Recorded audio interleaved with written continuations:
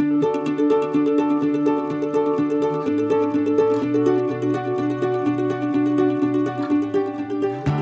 Linda Van Valkenburg. And I'm Ron Gore. And you're listening to the Co-Parent Academy podcast.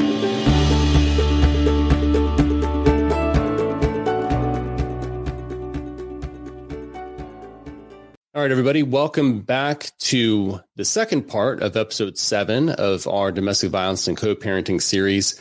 And this episode, we're going to finish our conversation about treatment for the abuser parent.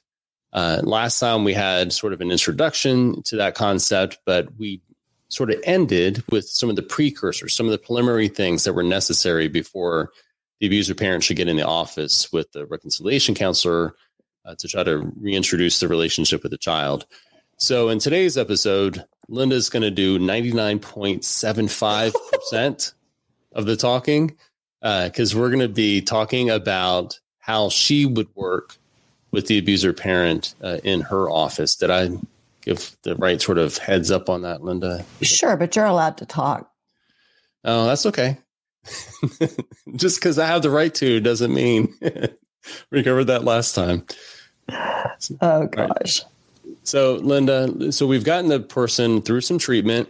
Hopefully they're through, maybe 6 months of a batterers intervention type course. They're learning some empathy, taking ownership of what they've done. They're ready to make full disclosures. They're in individual counseling.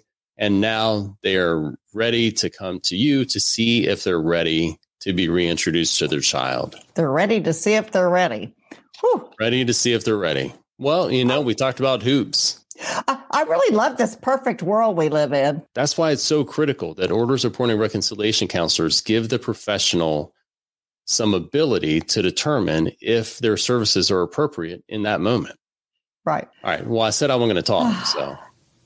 No, you're great. So by this time in our perfect world, when they show up to see me, I'm listening to see what they have learned. And I'll even probably ask them a few things about that. And typically they still have a pretty negative view of their partner or sometimes even the child based on those people's resistance to the abuser's abuse and control. So they may see the partner and child in various negative connotations, like they're ganged up against them, like the abuser themselves is the victim, etc. That's the kind of terminology I'm listening for. Okay.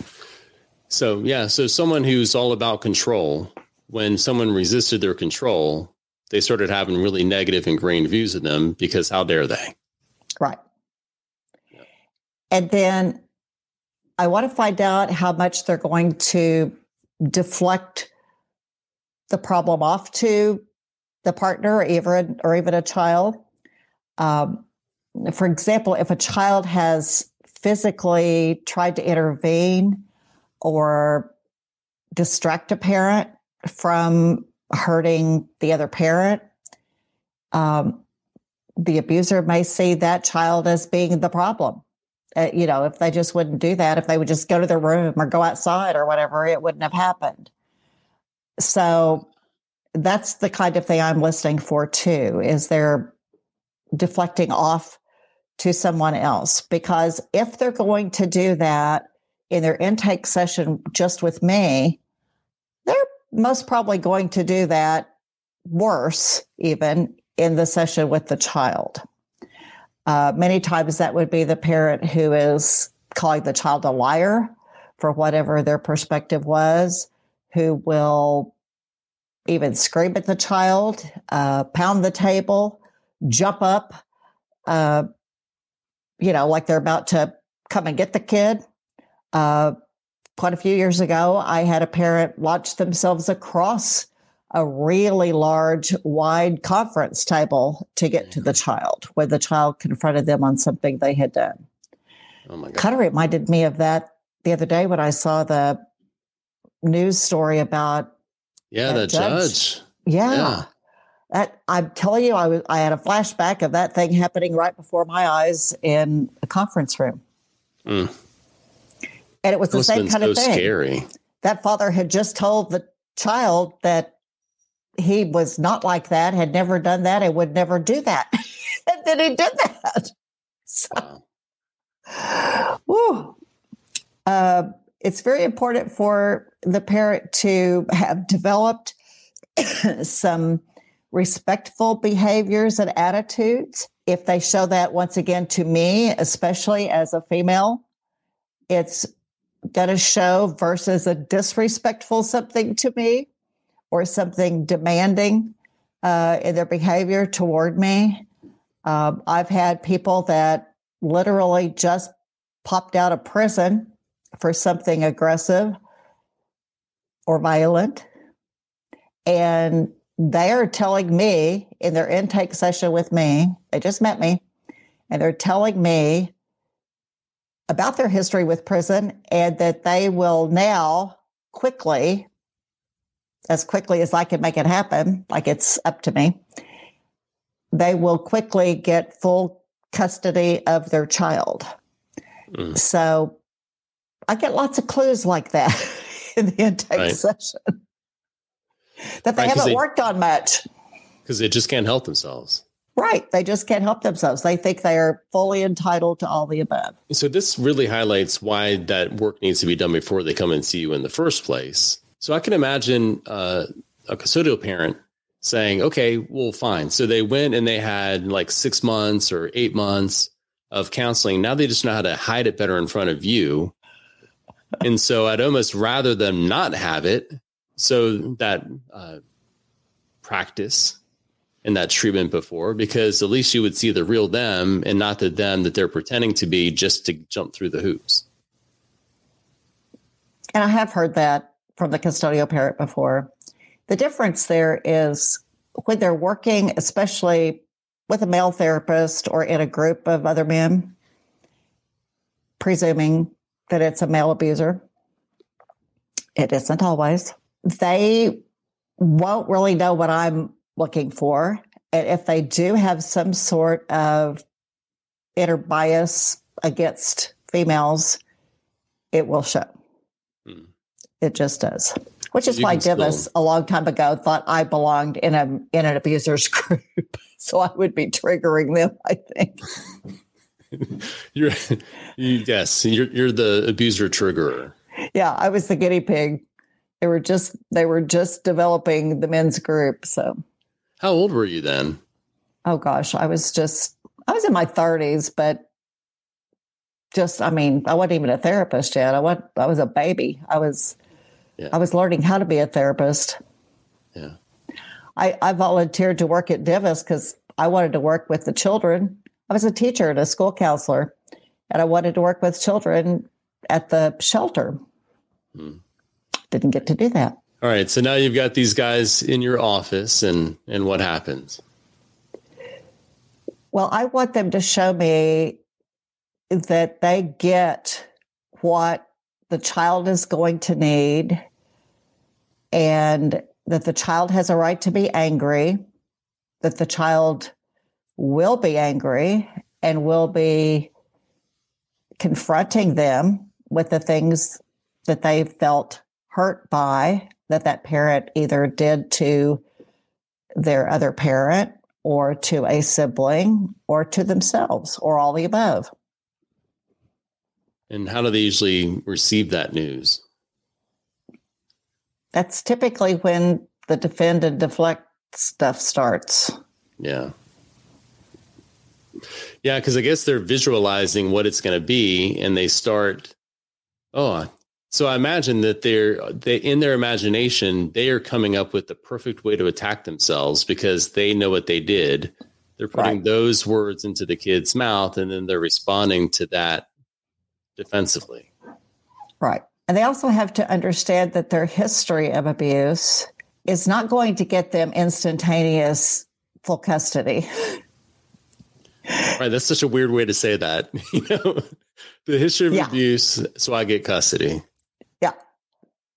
But that's what I'm saying, is they've really come in my office in person with me in my office with it getting dark outside, and I'm the last one left in a big building. And they're telling me all this, what I'm going to do for them. So at those points, I haven't exactly said it's going to be a long road before you can even get to thinking about such a thing. Yeah. Because A, it doesn't really apply to me because I'm not the one that decides those things. But again, I'm there all by myself with this person who just got out of prison 2 weeks ago. So. Right. Which is another reason, people say, I've had many instances where someone says, you can't do counseling over Zoom or telemedicine or whatever you use. But that's another indication about why sometimes it's the best way, because you can have that safety. You can have the confidence to really push the way that you would want to push and not fear for your physical safety. And they may be in their own area and feel more confident because they're in their own house, or they're in, probably a lot of times guys are in their truck, probably talking with you. That does happen a lot of the time. Yeah. And so everyone is maybe kind of more their real selves. The kids could be in bed, sitting up against the headboard of their bed. They could be, in a GAL's office or a PC's office or something where they are, feeling very surrounded by lots of nice people and kind of being catered to. And then the other parent isn't anywhere within hearing distance. Right. Because sometimes they do have some very positive things they want to say to that parent that's been absent for a while. And so they need to be feeling comfortable to say that. But it's important, and I always preface it, of course, by telling the abuser, I'm not your attorney. I'm not an attorney, period. I'm not going to have any say-so about how much visitation you get or how much custody you get. But there are usually some hoops that you have to jump through. And I just explained what some of those potential hoops are. And they would usually be something like supervision and no overnights and not extended amounts of time and so forth. So then you have this sort of introductory speech where you tell them the rules of the road and, essentially what the process is going to be. And then what happens? Well, I want them to understand, and all this is happening before and around and during and after the sessions, because, we've got a whole Co-Parent Academy recording on what happens therapeutically in the sessions with the child. These are the things that, just focusing on the abuser, that they need to be doing before and during the reconciliation process with their child. And so they really do also need to accept that they're probably going to have to work on these abuse issues for the rest of their life and monitor themselves very closely and be willing to be accountable to their former partner and to be accountable to any challenges that need to be brought their way regarding their current behaviors. Because that's one of the reasons, too, after I've done a reconciliation, especially with such a setting, it's important to continue to follow the parent and child for a few months and do at least maybe a monthly kind of maintenance program where the child will come on first and tell me, how much they're seeing the parent, how it's going. Are there any even fairly small parts of the parent's previous behavior that has recently confused them, worried them, scared them? And then we can work on that so that we're not going clear back to square one. We're just continuing what we've done together.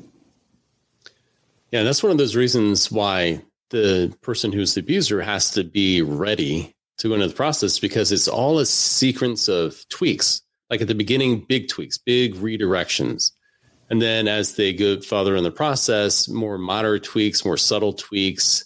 And they have to be looking for ways to fix themselves too. And unless they're ready to start thinking about that, they're not ready for the process, because you can't work with them. And actually, I think a lot of the 12-step program for drugs and alcohol can be very well applied to the abusers in this situation. I mean, when you think back about what we have talked about in this series, a lot of that would apply. And you are needing to make amends to your partner, former partner, your children. And in order to make amends, you really do have to own something and sincerely apologize. And trust me, your kids know if you're sincere or not. And then show going forward that you have learned something new and you are going to be reacting differently. Yeah, I thought about that when you were talking about, monitoring themselves for the rest of their lives. It's very similar to, I'm an alcoholic, I'm an abuser. Like what I do is I abuse unless I'm really staying on top of my treatment and my counseling and my state of mind. So that makes a lot of sense. And, I had I accidentally texted one of my clients today who's gone through a lot of treatment for substance abuse. And I accidentally texted him complete nonsense. And I think towards the beginning of the representation, I may have gotten back a really interesting response to that. But the response I got back today was very sweet and full of grace. Wow. And you can just tell that that person has gone through a lot and has really changed. And I was just so blown away. But that's the kind of thing where it was ridiculous. I looked and it was gibberish. And he did his best to try to make out what I was saying and then try to communicate back with me in a productive way. And I was like, man, good for you. And that's the kind of thing that we need to see with the abuser parent, where you could throw some emotional gibberish at him. And instead of putting it through the sort of filter of this is something that's meant to be abusive, or this person didn't care enough to do something that made sense, they look at it in the best light possible with as much grace as possible, and then come back with a response that's meant to engage and to be kind. But be sure to let him know that. Oh, I did. I think it's really important. I love it when I get a kid telling me about it. Tells me so many things on so many levels. They're not being programmed by the custodial parent. If they can say, I've seen a real change in this parent. Co-parenting is complicated no matter how good your relationship is with your co-parent. Unnecessary conflict makes everything harder, not just for you, but for your child. Reduce co-parenting conflict, live a happier life. Practical courses, solving real problems. Co-parent Academy. Something happened the other day that they would usually have thrown a fit about. They would have screamed at me for spilling something or whatever. And they just grabbed a rag and helped me clean it up. It was way different behavior. And that's what I always try to explain to these parents, that you have got to regain that trust. It's a shoot. I had a dog that had been abused, and for the next 8 years that I had him, he ducked every time there was a loud noise, not even me. It was just amazing. And so, if that happens with an animal, it's going to be happening with your child. Right. Right. And it's not enough where the first time they spilled the milk and you didn't yell. It's not like, okay, I checked that box. Next time I can be more me. It's every single time. Right. You have to continue that because it'll take a long consistency. Yes. Until the new normal, because it kind of reminds me of in our step-family course, when we talk about having to build a new cultural framework of understanding for the people coming into a new step-family environment before you can have the kind of relationship that you want. And it kind of feels like this is the same thing. They have to start from scratch. They have to unwind what they did before and then create a brand new cultural framework for that relationship going forward. New normal is a great way to put it. Yeah. Interesting. All right, everybody. So thank you for joining us today for this part 2 of episode 7 of our domestic violence and co-parenting season. We'll call it, or series. Next week, we have episode 8 talking about treatment for the custodial parent. All right. Thank you, everybody. Have a great week. Thanks for listening. If you'd like to leave questions, comments, or concerns, please email podcast@coparentacademy.com. And please remember to rate, review, and subscribe to Apple Podcasts, Spotify, Stitcher, or wherever you listen.